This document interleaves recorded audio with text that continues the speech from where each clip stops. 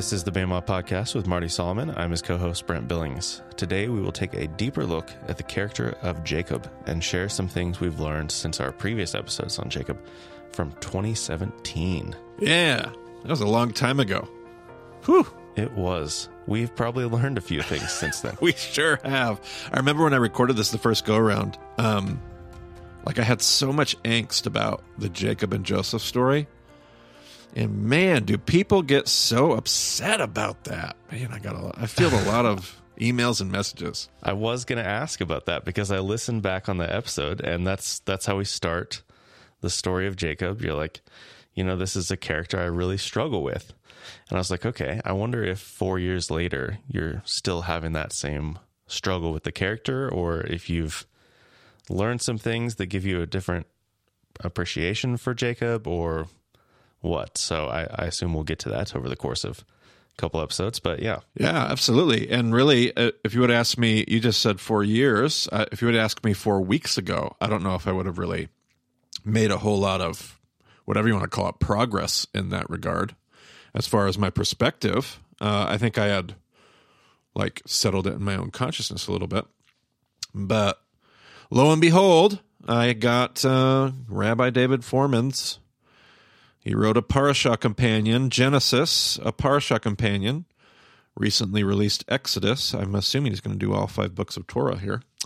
But I got the Genesis. I read through it. It was the best treatment of Jacob and Joseph, particularly Jacob, the best treatment of Jacob. And it's just 30, 40, 50 pages of material on Jacob, and not super in-depth pages, but the best treatment on Jacob I've ever read. And it was so helpful. Pulled a lot of the things that I have thought over time or that I have assumed are going on. And Foreman, let me ask you this, Brent, when we think back to what's one of the biggest principles we learned, way back at the beginning, we were going through Genesis.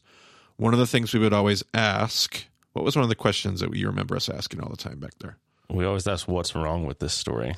Yeah, exactly. And obviously, as you listen to my episodes back there, which we'll link in the show notes, if you go back and review those, I have a lot of things that I feel like are wrong with this story, and I just hadn't run into, I don't want to call them answers, but I was digging. I just hadn't found anything in my dig yet.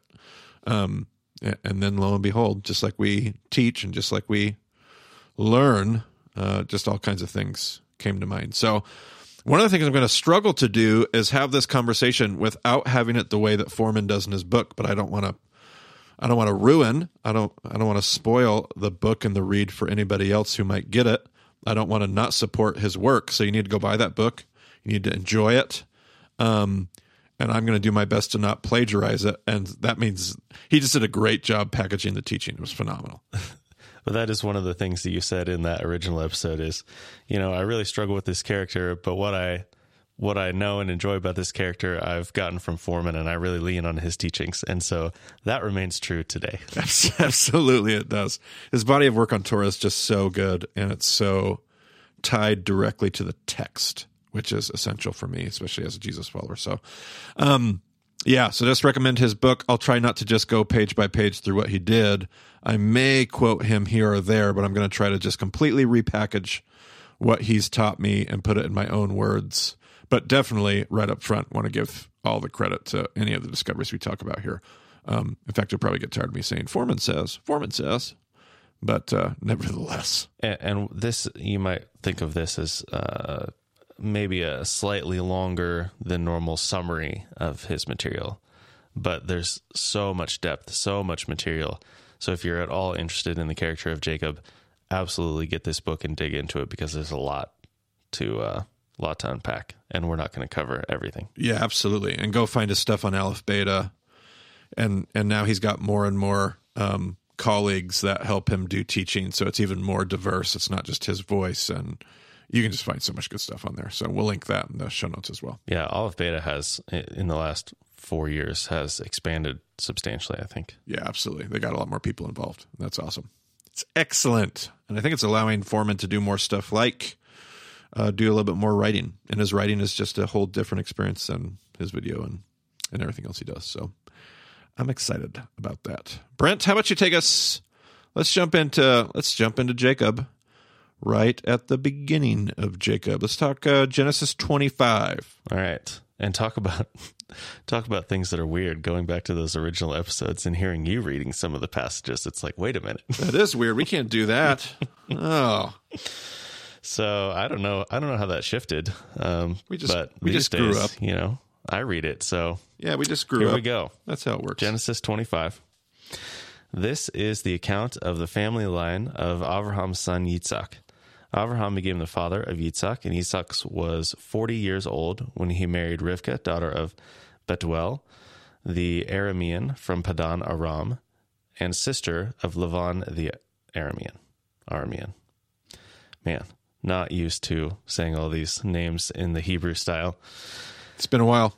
Has been. Yitzhak prayed to the Lord on behalf of his wife because she was childless. The Lord answered his prayer, and his wife Rivkah became pregnant. The babies jostled each other within her, and she said, "Why is this happening to me?" So she went to inquire of the Lord. The Lord said to her, 2 nations are in your womb, and 2 peoples from within you will be separated. One people will be stronger than the other, and the older will serve the younger. Okay, now, right here, Brent, she's given this, like the Lord said to her, like who knows how that worked or what that was like, but she got a prophetic premonition, a word from the Lord. God like gives her some explanation of what's going on inside her. She can feel something's like crazy and not like, what in the world? What is up with these 2? So he lets her know, you have twins. Here's what's going on. Here's the struggle that's taking place. Now, as far as we know, does she ever tell Yitzhak about this? As far as we know, Brent? It doesn't look like it. It definitely doesn't do it here. I'm not sure if there's any indication in any of the rest of the story that she would tell Yitzhak this. It seems like she keeps this whole thing a secret to herself, and the rabbinic perspective is that she does, that she keeps this prophecy a secret to herself. So pretty interesting. And one wonders why or how the story would have changed. But nevertheless, I digress. But yeah, she gets this word, and she knows what God has told her. Does she second guess what she's heard? Has she? Anyway, she's human like all the rest of us, but it's just interesting to pause when we see that and then realize she didn't, as far as we know, she didn't go and tell her husband, the father, about who these children were and what would happen. So did she tell Isaac and he blew it off and was just like, oh, no, that's not how it's, who knows? It would kind of make some sense out of why she was not speaking with Yitzhak later concerning the blessing, that she was working with Yaakov directly and kind of guiding him to do how she thought it should play out or whatever. Right. Absolutely. Absolutely. All right. Take us on. When the time came for her to give birth, there were twin boys in her womb. The first to come out was red, and his whole body was like a hairy garment. So they called him Esau. After this, his brother came out with his hand grasping Esau's heel. So he was named Yaakov.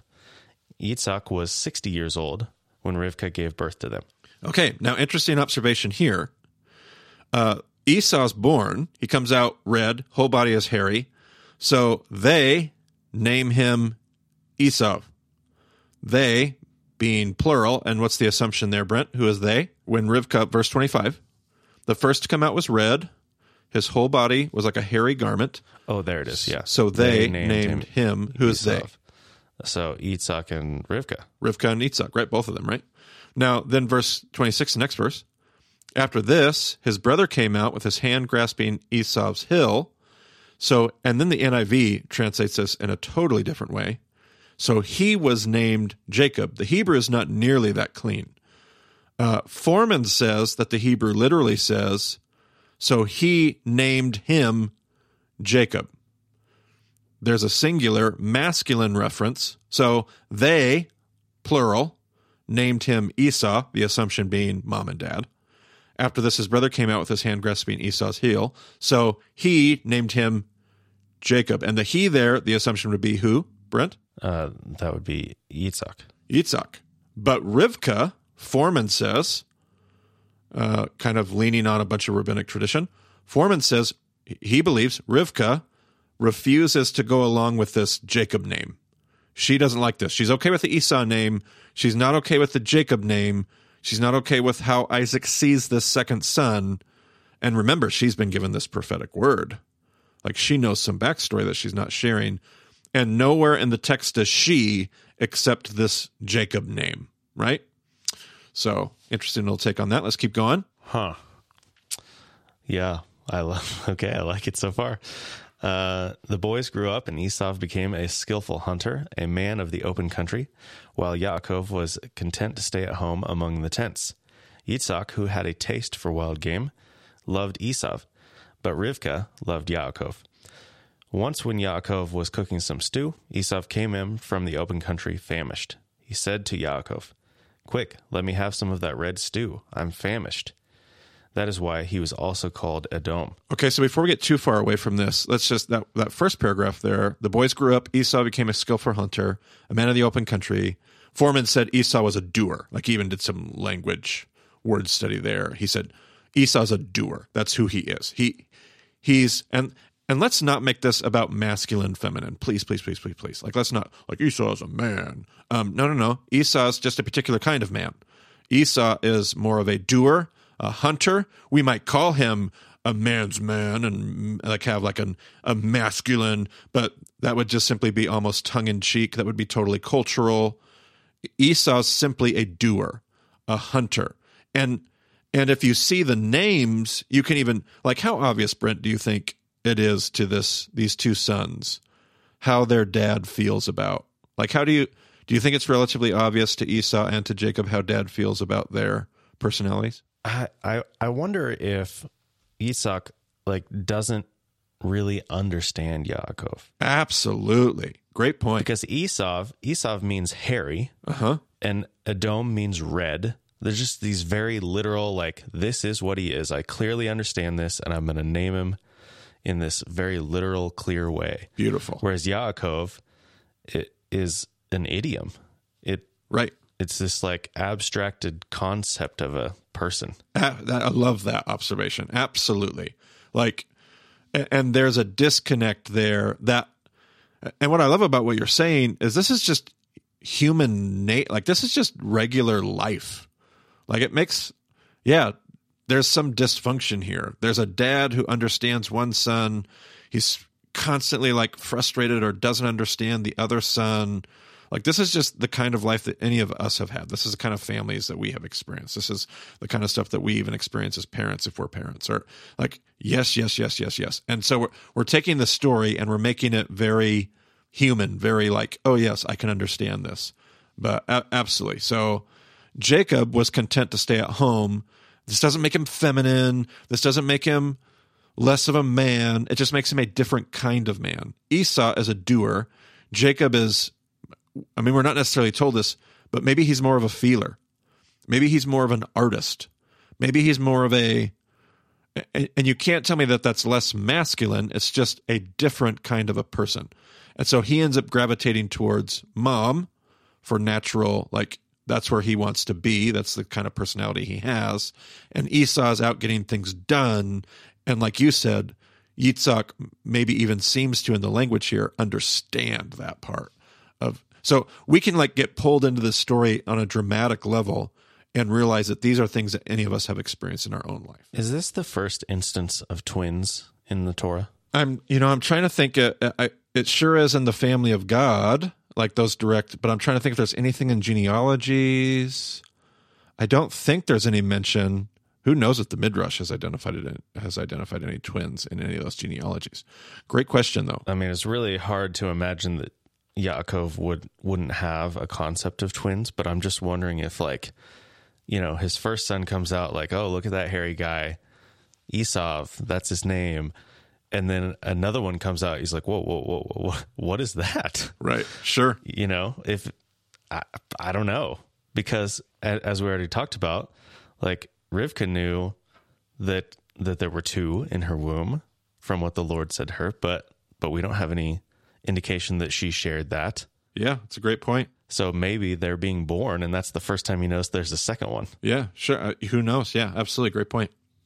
Let's catch up where we were. Jacob's cooking some stew. And so you wonder how the dynamics of this relationship, like if Jacob's always felt like this, well, I'm not really a doer, but Esau's a doer. I wonder if Jacob has had to, this is total projection. We're not told this in the text, but you just wonder if Jacob's had to make his way, like survive by getting things done in a different way. I'm not really a doer, but I still have to get things done in my life. So I've just found other ways to, not that he's a corner cutter, like I'm cutting a corner, or I'm like not necessarily that, but he's just found out like I have to be a little bit more shrewd, because it definitely seems to come out in this story. Esau comes in from the country famished. Quick, let me have some of that red stuff. I'm famished. Okay, go ahead. Yaakov replied, "First, sell me your birthright." "Look, I am about to die," Esau said. "What good is the birthright to me?" But Yaakov said, "Swear to me first." So he swore an oath to him, selling his birthright to Yaakov. Then Yaakov gave Esau some bread and some lentil stew. He ate and drank, and then got up and left. So Esau despised his birthright. That last phrase there. So Esau despised his birthright. So this isn't just Jacob. And we did that pretty well, I think, in session 1 when we talked about this story. This isn't just Jacob. It's not just Jacob being a deceiver. There's plenty of that to go around, no doubt about that. Like, he could have helped his brother. He could have been generous. He could have been compassionate. He kind of takes advantage of the situation. No denying that. But Esau, on the other hand, he too has something, like, he despises his birthright. Esau cares very little, apparently, about the mission of God, the legacy of the family, his involvement with that.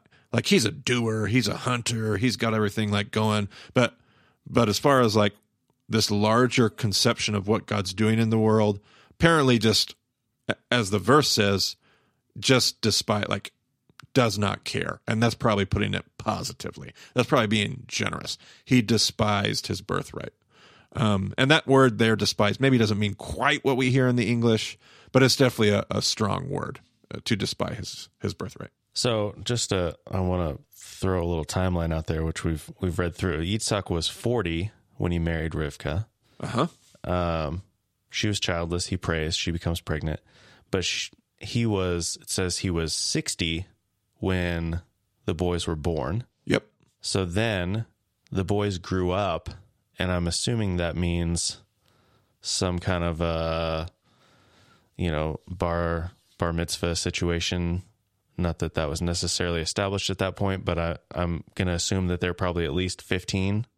You're probably safe there. I don't know what the Midrashic tradition is. I'm sure they've identified some ages at some point for these two, but you're right. And they don't do bar mitzvahs, but you're absolutely correct. The concept of they've grown up, they're no longer children. They've grown up, they have an understanding of what it means to be a firstborn, what the birthright mean. Like, they've had these conversations. They understand what their role is going to be eventually. Their dad at this point is 75 or older. So, like, it's probably at least on the horizon, I would think. Absolutely. And Jacob is totally he understands. Obviously, Jacob's understand. He wants it. Like, he spent his whole life wanting the favor of his father. I wonder how much he's been thinking about it. Like, for him to respond that quickly. Sure. Like, Esau comes in like, quick, let me have some of that red stew. And just immediately, Yaakov says, "First, tell me your birthright." Yeah, you wonder if they've even been like chatting about this this is an ongoing conversation. Like, I want this and you have it. And finally he's got him and he kind of knows it. All right, let's jump to the next chapter. We're going to skip a bunch. Let's go to the very end of 26. Give me the last couple verses there. When Esau was 40 years old, he married Judith, daughter of Beeri the Hittite, and Basemat, daughter of Elon the Hittite. They were a source of grief to Yitzhak and Rivka. And I love the subtitle here, because they move the subtitle not to the beginning of chapter 27, but to the last two verses of, at least in my NIV that I'm looking at, Jacob takes Esau's blessing, and they include verse 34 and 35 of chapter 26 in the next. So this is the beginning of the next story, not the wrap-up of the last story, and not just the, like, weird segue. But whoever's doing the subtitles here in the NIV says, hey, this is a part of the next story. I usually don't make a big deal about subtitles because I usually think they get them all wrong. But in this case, I think they've really done something here. But let's put that on pause for just a moment. Let's notice it. So Esau takes two wives, both of them Hittites, both of them daughters of the Hittite, Beeri and Basemat, and Judith and Basemat. Judith's the daughter of Beeri, Basemat the daughter of Elon, and takes two Hittite women to be, and they were a source of grief to Isaac and Rivkah. Isaac and Rivkah are not a fan of the two wives, and we're not told any more backstory. We're not told if Esau knew this going into it. We're not told if he did it in spite of his parents. We're just told he takes them. And okay, excellent. Let's go to the next chapter, Brent. And if we were assuming that the boys are 15 years old, and now Esau is 40, so we're another 25 years later, Yitzhak is about 100, give or take. We'll see if we get some more dates that can help us line this up as we continue reading. Sure. I have no idea. I probably should have read this ahead of time, but this is all just things I'm noticing as we're going through it here. We call this Bema real time. Yep. When Yitzhak was old and his eyes were so weak that he could no longer see, he called for Esau, his older son, and said to him, "My son." "Here I am," he answered. Yitzhak said, "I am now an old man and don't know the day of my death. Now then, get your equipment, your quiver and bow, and go out to the open country to hunt some wild game for me. Prepare me the kind of tasty food I like, and bring it to me to eat, so that I may give you my blessing before I die." Now Rivkah was listening as Yitzhak spoke to his son Esau. When Esau left for the open country to hunt game and bring it back, Rivkah said to her son Yaakov, "Look, I overheard your father say to your brother Esau, 'Bring me some game and prepare me some tasty food to eat, so that I may give you my blessing in the presence of the Lord before I die.' Now, my son, listen carefully and do what I tell you. Go out to the flock and bring me 2 choice young goats, so I can prepare some tasty food for your father, just the way he likes it. Then take it to your father to eat, so that he may give you his blessing before he dies." Jacob said to Rivkah his mother, "But my brother Esau is a hairy man, while I have smooth skin. What if my father touches me? I would appear to be tricking him, and would bring down a curse on myself, rather than a blessing." His mother said to him, "My son, let the curse fall on me. Just do what I say. Go and get them for me." So he went and got them, and brought them to his mother, and she prepared some tasty food, just the way his father liked it. Then Rivkah took the best clothes of Esau, her older son, which she had in the house, and put them on her younger son Yaakov. She also covered his hands and the smooth part of his neck with the goatskins. Then she handed to her son Yaakov the tasty food and the bread she made. He went to his father and said, "My father." "Yes, my son," he answered. "Who is it?" Yaakov said to his father, "I am Esau, your firstborn. I have done as you told me. Please sit up and eat some of my game, so that you may give me your blessing." Yitzhak asked his son, "How did you find it so quickly, my son?" "The Lord your God gave me success," he replied. Then Yitzhak said to Yaakov, "Come near, so I can touch you, my son, to know whether you really are my son Esau or not." Yaakov went close to his father Yitzhak, who touched him and said, "The voice is the voice of Yaakov, but the hands are the hands of Esau." He did not recognize him, for his hands were hairy like those of his brother Esau. So he proceeded to bless him. "Are you really my son Esau?" he asked. "I am," he replied. Then he said, "My son, bring me some of your game to eat, so that I may give you my blessing." Yaakov brought it to him, and he ate, and he brought some wine, and he drank. Then his father Yitzhak said to him, "Come here, my son, and kiss me." So he went to him and kissed him. When Yitzhak caught the smell of his clothes, he blessed him and said, "Ah, the smell of my son is like the smell of a field that the Lord has blessed. May God give you heaven's dew and earth's richness, an abundance of grain and new wine. May nations serve you and peoples bow down to you. Be Lord over your brothers, and may the sons of your mother bow down to you. May those who curse you be cursed, and those who bless you be blessed." So I was recently memorizing this whole story with my daughter. We were doing disciplines in the morning with my son and daughter, the 3 of us together. And we were memorizing this story. And it was so much fun to see my daughter hear this story for the first time. When you grow up in the church, I don't know if I ever think back and can remember the first time I heard it. You just kind of grow up with these stories. It's been so fun to watch This is the first time she's actually interacted in depth with this story. This story is so riddled with problems, and I don't want to unpack them all right now. I want to let you get done with this chapter. But we went through this, and like, it's the craziest ruse, right? Like, she's going to take goat skins, and what'd she do? Tie them up on Jake. Like, what are the chances of this thing working? Like, yeah, how could this possibly? This is so crazy. Yeah, absolutely. Because so we'll come back to that in a moment. Because there's no way that this whole ruse is going to work. Like, my daughter picked up on that. 12 years old, my daughter was like, Dad, there's no way that the goat skins tricked Yitzhak. And I loved it. We got done with memorizing every week, and she's like, but Dad, what's going to happen? Like, I got to know the rest of the story. And I was like, well, we're going to have to come back next week and memorize some more and figure out what happens. Like, it was so beautiful. But nevertheless, let's just put a pin in that and come back to that here in a moment, because there's so many problems here. Well, and even assuming the goat skins worked, he recognizes that the voice is the voice of Yaakov. Like, exactly. At some point, he's not deaf. Yeah. He's blind. And at some point, you're going to call, like, hey, Rivka, can you come here a second? Right. This guy's telling me he's Esau, but I'm pretty sure it's Yaakov. Is this really? Can you tell me? Right. Absolutely. And maybe get another voice in there just in case. Like, yeah. And I will say, I was noticing as I was reading through that, and both of them do this, so I don't necessarily want to lean too hard on this, but every time that Rivka is actually speaking, she never says Yaakov. She always says my son. Right. Yeah. So that kind of speaks to your earlier point. So yes, and I do think the Hebrew insinuates that in multiple places throughout this story. Like, whose son is whose? Like, Esau appears to be Isaac's son in a poetic way, and Jacob is definitely her son. Okay, let's move on then. After Yitzhak finished blessing him, and Yaakov had scarcely left his father's presence, his brother Esau came in from hunting.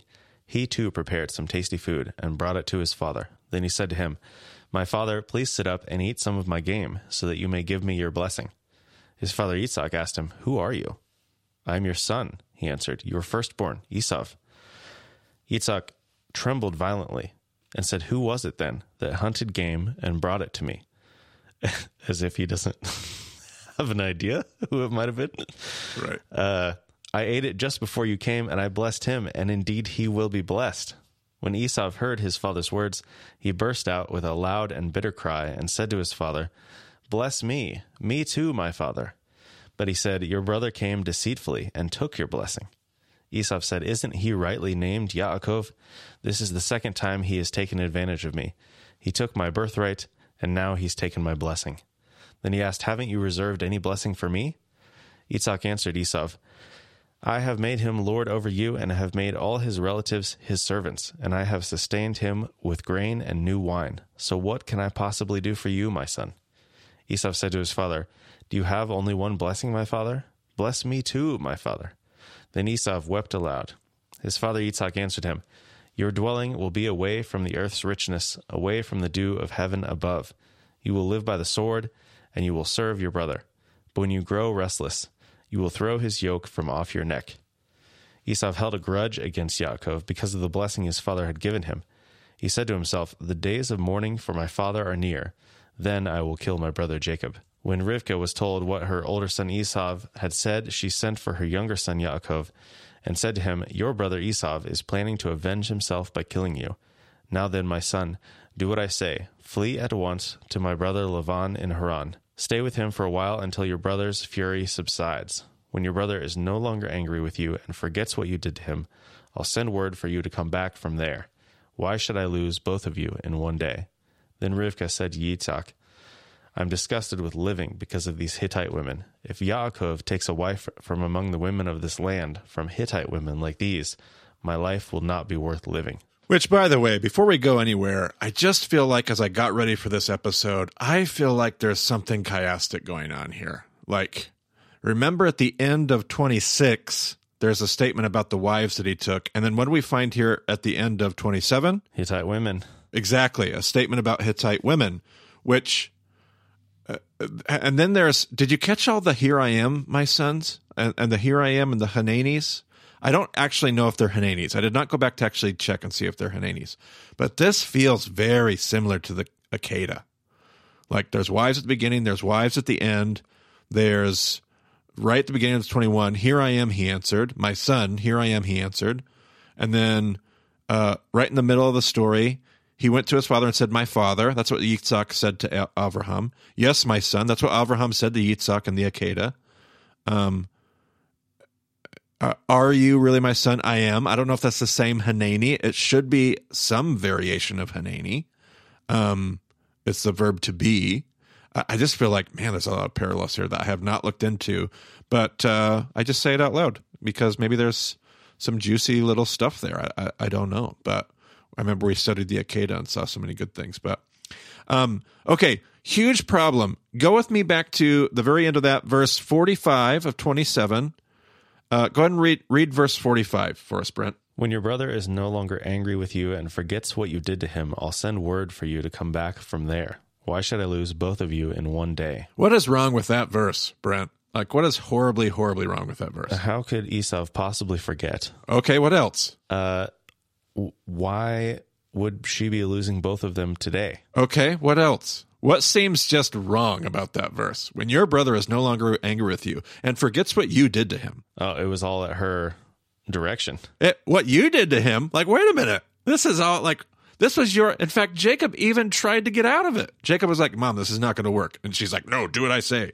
And then she, like, when you hold, how in the world could she be saying that? Well, Foreman in his book does this beautiful job of saying the only thing that makes sense in this story, like, unless you assume, we always assume and project. We assume that she's deceitful and we project it onto her. He says, when you're reading what's being said here, it seems like she never intended to deceive Yitzhak. That's not what she's up to, which seems to fit because, how about we go up? I'll give you another verse to read here, Brent. How about you read, give me verse 11 and 12. Yaakov said to Rivkah, his mother, but my brother Esau is a hairy man while I have smooth skin. What if my father touches me? I would appear to be tricking him and would bring down a curse on myself rather than a blessing. Okay, I would appear to be tricking him. Foreman points this out. He doesn't say we are tricking him. His language insinuates that whatever it is that they're doing, they're not going to be tricking him, and he's afraid that his father is going to think that he's tricking him. And you're sitting there going, but wait a minute, the whole thing is a trick. The whole thing is, unless it's not. Unless what she's doing, what Rivka's doing is, now remember, if we went all the way back to their names, it seems like she has this understanding of who Jacob truly is. Like you said, Yitzhak struggles to understand Jacob. But Rivka does understand Jacob, and she's out the whole time to kind of redeem this identity, this name that Yitzhak has given to Yaakov. Like, I want to redeem that name. I don't believe in that name for you. You're more than that name, Jacob. And so here's what I want you to do. I heard your father send out Esau, and he's going to bless, but you deserve a blessing too, Jacob. And your whole life you've been kind of short-handed out of this blessing. So here's what we're going to do. We're going to send you in there to do what your father wants, and we're going to essentially make him realize that you're not the failure that he thinks you are. You're just as much of a doer as your brother Esau. And so she wants to send him in there to finally show her husband, show his father, that he's more than what he thinks he is. And the problem is, Foreman says, is that he's not quite ready to be everything that his mom wants him to be. So he's a little nervous. He doesn't want to go in there. She tries to, so what is it with the skins and the clothes of Esau? Like, what is she doing there? Because there's no way that's supposed to work. It is totally ironic that ruse ends up working. He touches the goat skin because he was never supposed to touch the goat skin for Rivka. These were all things that Rivka was giving to Jacob to boost his self-confidence.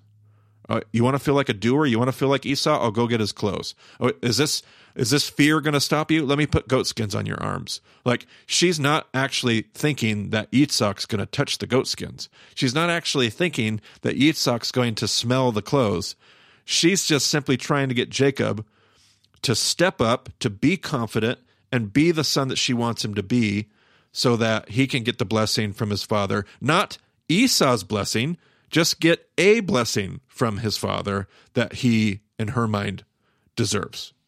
And so she sends him in there to do this, And then in the moment, he's really not ready. So in the moment of crisis, he ends up falling to deception, which is why by the end of the story, she's essentially saying, this was not the plan. You know this wasn't the plan, but now you have done something to your brother. Now you need to run because I'm going to lose both of you in the same day. I can't, you need to get out of here. And again, I had to repackage this because I didn't want to plagiarize Foreman. You absolutely have to get that book and just read how he puts these things together, because all of a sudden, all the pieces of this story feels totally different to me, because it's not this deceiver and a deceiving mom and deceiving son and all this deception. It's a dysfunctional family. It's a son who feels like he's not enough. It's a mom who sees the dynamic and wants the most for her son. And so she's trying to fix it, but she's actually doing too much. Because who cooks the meal? Rivka cooks it. Yeah. And they're trying to pass it off like it's Jacob. Like Jacob is supposed to get the game, and Jacob is supposed to cook the meal, and Jacob is supposed to be proving that he can be the son, but he doesn't do any of it. Like he's really not ready to be a doer. He's really not ready to be this thing that his mom's trying to prove that he is, which is, I think, she has beautiful intention, but she pushes, and she pushes too hard, and she pushes too much, and she forces him into this situation he's not prepared for, and then he ends up leaning on what it appears, if you go back to the birthright, it appears he's gotten pretty good at leaning into shrewd, we'll call it deception. So this is like his coping mechanism that he's used to this. This has become like this is his knee-jerk reaction. This is what he's used to. And he falls on that. Everything unravels. And you almost get this weird sense. Don't you get this like weird sense that there's almost something divine in this, which is weird because the goat skins actually work, which is nothing short of miraculous. Yeah. And he gets out of there like just in time. Like, what was the phrase that was used? Like, no sooner had he left his presence, or... Yeah, no, where was that? Because I really enjoyed the way it was said. After Yitzhak finished blessing him, and Yaakov had scarcely left his father's presence. Yeah. Like he barely, like they pass in the doorway. Well, not that Esau was coming in to the tent immediately because he had to prepare the food, but right. Esau was like, about to come over the hill and see the tent. And right. Yaakov had gotten out of there just in time to where Esau didn't see him coming out of the tent. Like you almost get this sense, like there's something divine behind it. But let's come back to that in just a moment. But anything else you see here, Brent, before we move on? The question I had as far as verse 12, what if my father touches me? So I guess that would lead me to believe that is not the default. Right. Because I would have thought in the sense of a blessing, like you're going to call your son over to you, you're going to put your hand on his shoulder, maybe you're going to, cradle his head in your hands or something. It's going to be like this intimate sort of thing, but apparently not. Which may have been true. I don't know. I don't know if I would assume the same thing that you assume there, and everything I know about blessings, I would assume it's intimate and physical like that. But I think Rivka's idea is that by the time they get there, by the time they get to the blessing, he will have realized that it's Jacob. Like, if there's a trick, it's really not deception. It's the fact that he's going to have this meal brought into them. He's going to smell it. He's going to think it's all. And then he's going to be confronted with the fact, oh, this isn't Esau. This is Jacob that's done this. Wow, maybe you're not the screw up I think you are. Hey, here's your blessing. Come. And so the context by the time he does get close to him and touch him is going to be, it won't be deceptive. They'll be in a different place. But yeah, absolutely. It's a great question. Yeah. So I guess the idea is like 25 years earlier, Esau comes in, says, give me some stew. And Yaakov's been thinking about this birthright the whole time, and he's just ready to go with that question. Right. So then, 25 years later, he's getting all prepped up. He's got the goat skins. He's got the stew that his father loves. He walks in, he says, my father, and maybe he's expecting Yitzhak to say, oh, great, I'm hungry. Let's, bring me the stew that I asked you for. But instead he says, who is it? And then Yaakov panics, doesn't feel confident in who he is in his own skin. And so he says, I'm Esau. Yep, exactly. That's almost the exact words that Foreman uses in his book. He's not comfortable in his own skin. He's not comfortable in his own clothes.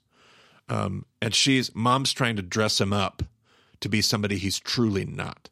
So she wants the right thing. She wants for him to be accepted for who he is, but then she doesn't help him be who he is. She tries to make him somebody else, which is what we'll end up seeing later in his story when all of a sudden he needs to come to grips with the fact of, who are you? And for the first time in his story, I'm Yaakov. That's what I've been wrestling with. That's who I've been playing this whole time. And only then will all these things are going to happen in steps for him. He's going to be able to take another step and another step and another step towards coming to grips with who he truly is, so that he can actually be okay in his own skin. He can actually be okay with who he truly is. But he is just getting started, and he is not there yet. That's good stuff. Yeah, let's jump into the next chapter here. Let's do chapter 28 real quick, and then we'll do Jacob in two parts. We'll do a part 2 in our next episode and finish up his character study. Okay. Chapter 28. So Yitzhak called for Yaakov and blessed him. Then he commanded him, do not marry a Canaanite woman. Go at once to Padan Aram, to the house of your mother's father, Bethuel. Take a wife for yourself there from among the daughters of Lavan, your mother's brother. May God Almighty bless you and make you fruitful and increase your numbers until you become a community of peoples. May he give you and your descendants the blessing given to Abraham, so that you may take possession of the land where you now reside as a foreigner, the land God gave to Abraham. Then Yitzhak sent Yaakov on his way, and he went to Padan Aram, to Lavan, son of Bethuel, the Aramean, the brother of Rivkah, who was the mother of Yaakov and Esau. Now, man, I feel like there's something in that sentence, the way it's all spelled out a couple different times, but I don't know. Anyway. Sure. Now Esau learned that Yitzhak had blessed Yaakov and had sent him to Padan Aram to take a wife from there, and that when he blessed him, he commanded him, do not marry a Canaanite woman, and that Yaakov had obeyed his father and mother and had gone to Padan Aram.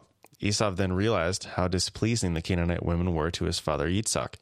So he went to Ishmael and married Mahalat, the sister of Nebaiot, and daughter of Ishmael, son of Abraham, in addition to the wives he already had. Yeah, and so now we come back around to this whole idea of wives and this weird dysfunctional family. Like, it doesn't feel like Esau knew that marrying those Canaanite women was a problem. Like, he married them. Apparently nobody had prepped him. Nobody spent the time with Esau doing what they just did for Jacob. Like, they just went to Jacob and said, okay, now don't go marry any of these. And maybe they learned that as a family. Maybe they didn't know that they were supposed to, but after having Esau's 2 wives and having them causing them so much grief, as the text says, they wanted to make sure Jacob didn't. I don't know what it is. But here's Esau just trying to be the son.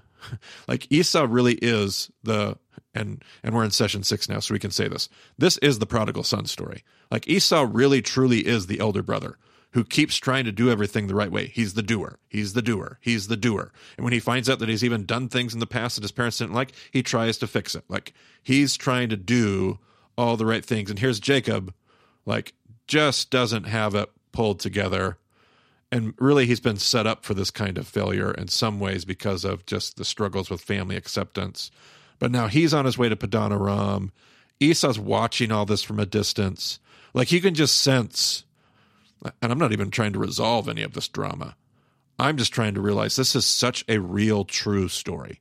Like, this is so like the families that you and I grow up in. This just makes so much sense when you start to read it in maybe a new light of acceptance in families and children and so forth. And I almost wonder if Esau he's just out in the open country, he's doing his thing, he's not at home, and he happens upon these Hittite women and says, wow, I would like them to be my wives. Or I don't know if it was at the same time or whatever.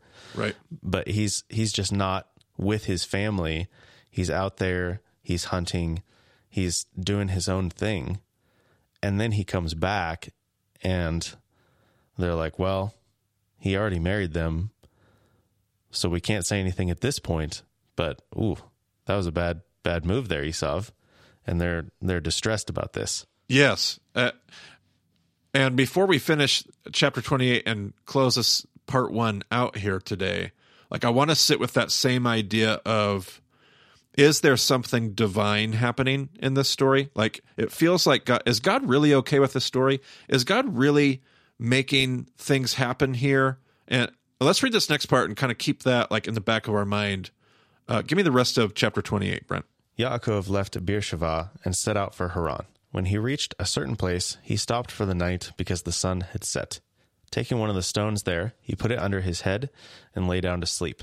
He had a dream in which he saw a stairway resting on the earth, with its top reaching to heaven, and the angels of God were ascending and descending on it.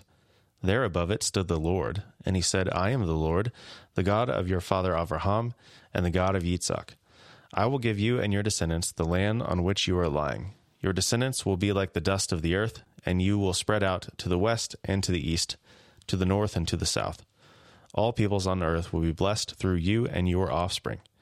I am with you, and will watch over you wherever you go, and I will bring you back to this land. I will not leave you until I have done what I have promised you. When Yaakov awoke from his sleep, he thought, surely the Lord is in this place, and I was not aware of it. He was afraid and said, how awesome is this place! This is none other than the house of God. This is the gate of heaven.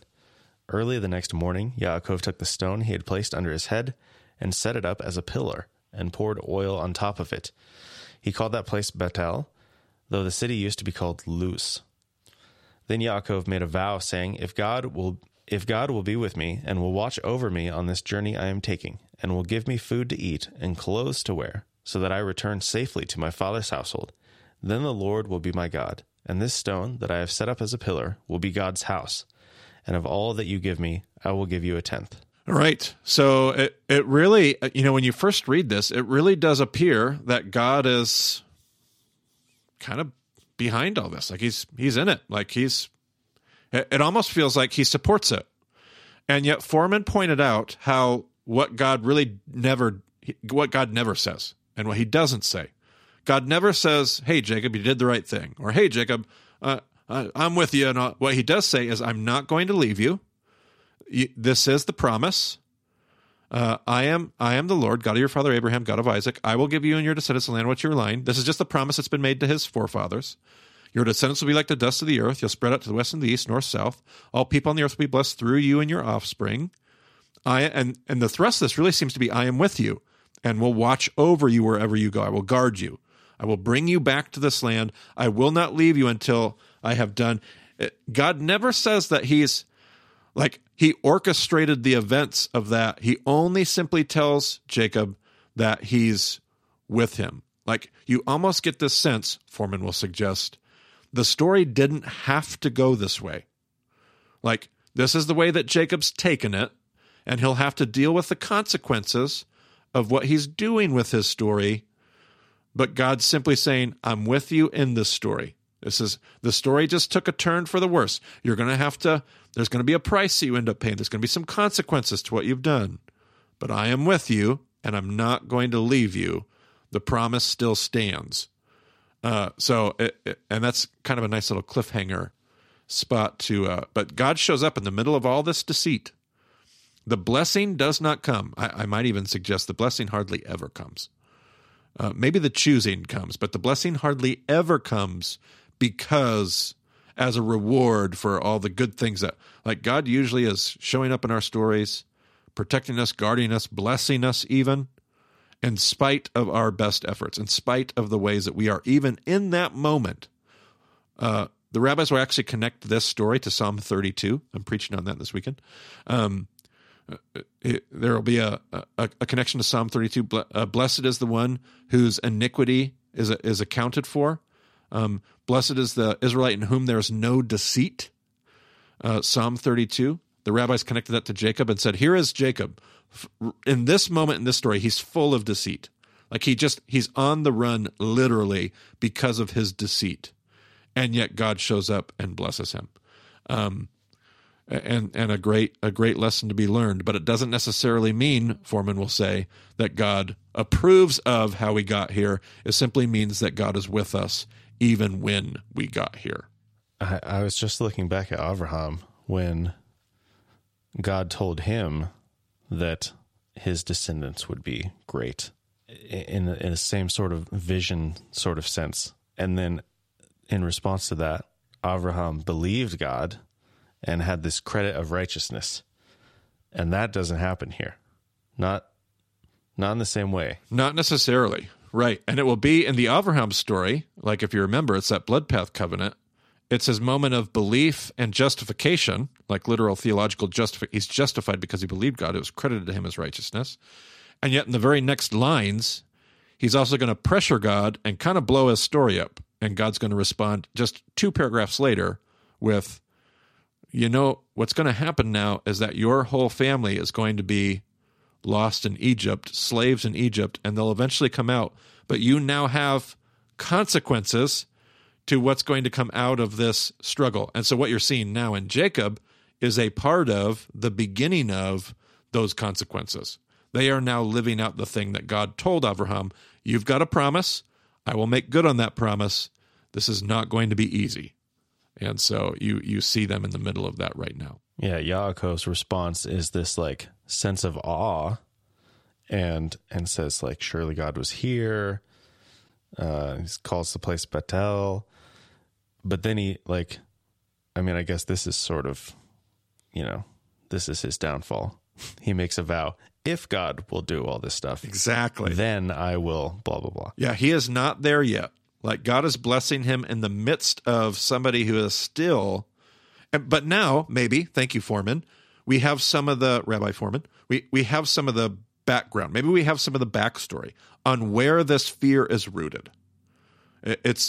This is somebody who has never been enough, never matched up, never had his father's blessing, never had the approval of the people. And out of this is coming a really destructive, like if we can't relate to this story, I don't know how we ever relate to anything. Because this is, of course he's screwed up. Of course he has some destructive behaviors. And of course it's rooted in things that go all the way back to his very childhood. And yes. This is simply the stories that we walk every single day. And yet here's God stepping into the story going, you ain't there yet, Jacob. You got a lot you've got to go through, but I am with you. I'm going to guard you, and I'm not going to leave you. Man, do I feel so much better about Jacob than I did in 2017, Brent? So great. This feels pretty good. Yeah. It's a great example of learning, how to live in God's blessing and what that process looks like, because it's not a light switch. Absolutely. Yep. So yes, and we got more to talk about. Let's do part 2 next time. All right. Sounds great. If you want to get a hold of Marty, you can find him on Twitter at Marty Solomon. I'm at EIBCB, and you can find all the details about the show at BamaDiscipleship.com. Be sure to sign up for the Bama Messenger so you get an email about once a month, give or take. And we let you know what's going on. We let you know where we're going to be, if we're able to go anywhere, and let you know about Israel trips, all that stuff, so you can go wander the desert and see what the environment was like when Yaakov was, sleeping on a rock. Hard to imagine that being particularly comfortable, but yeah, go explore that with us. So we would invite you to do that. And thanks for joining us on the Bama Podcast. We'll talk to you again soon.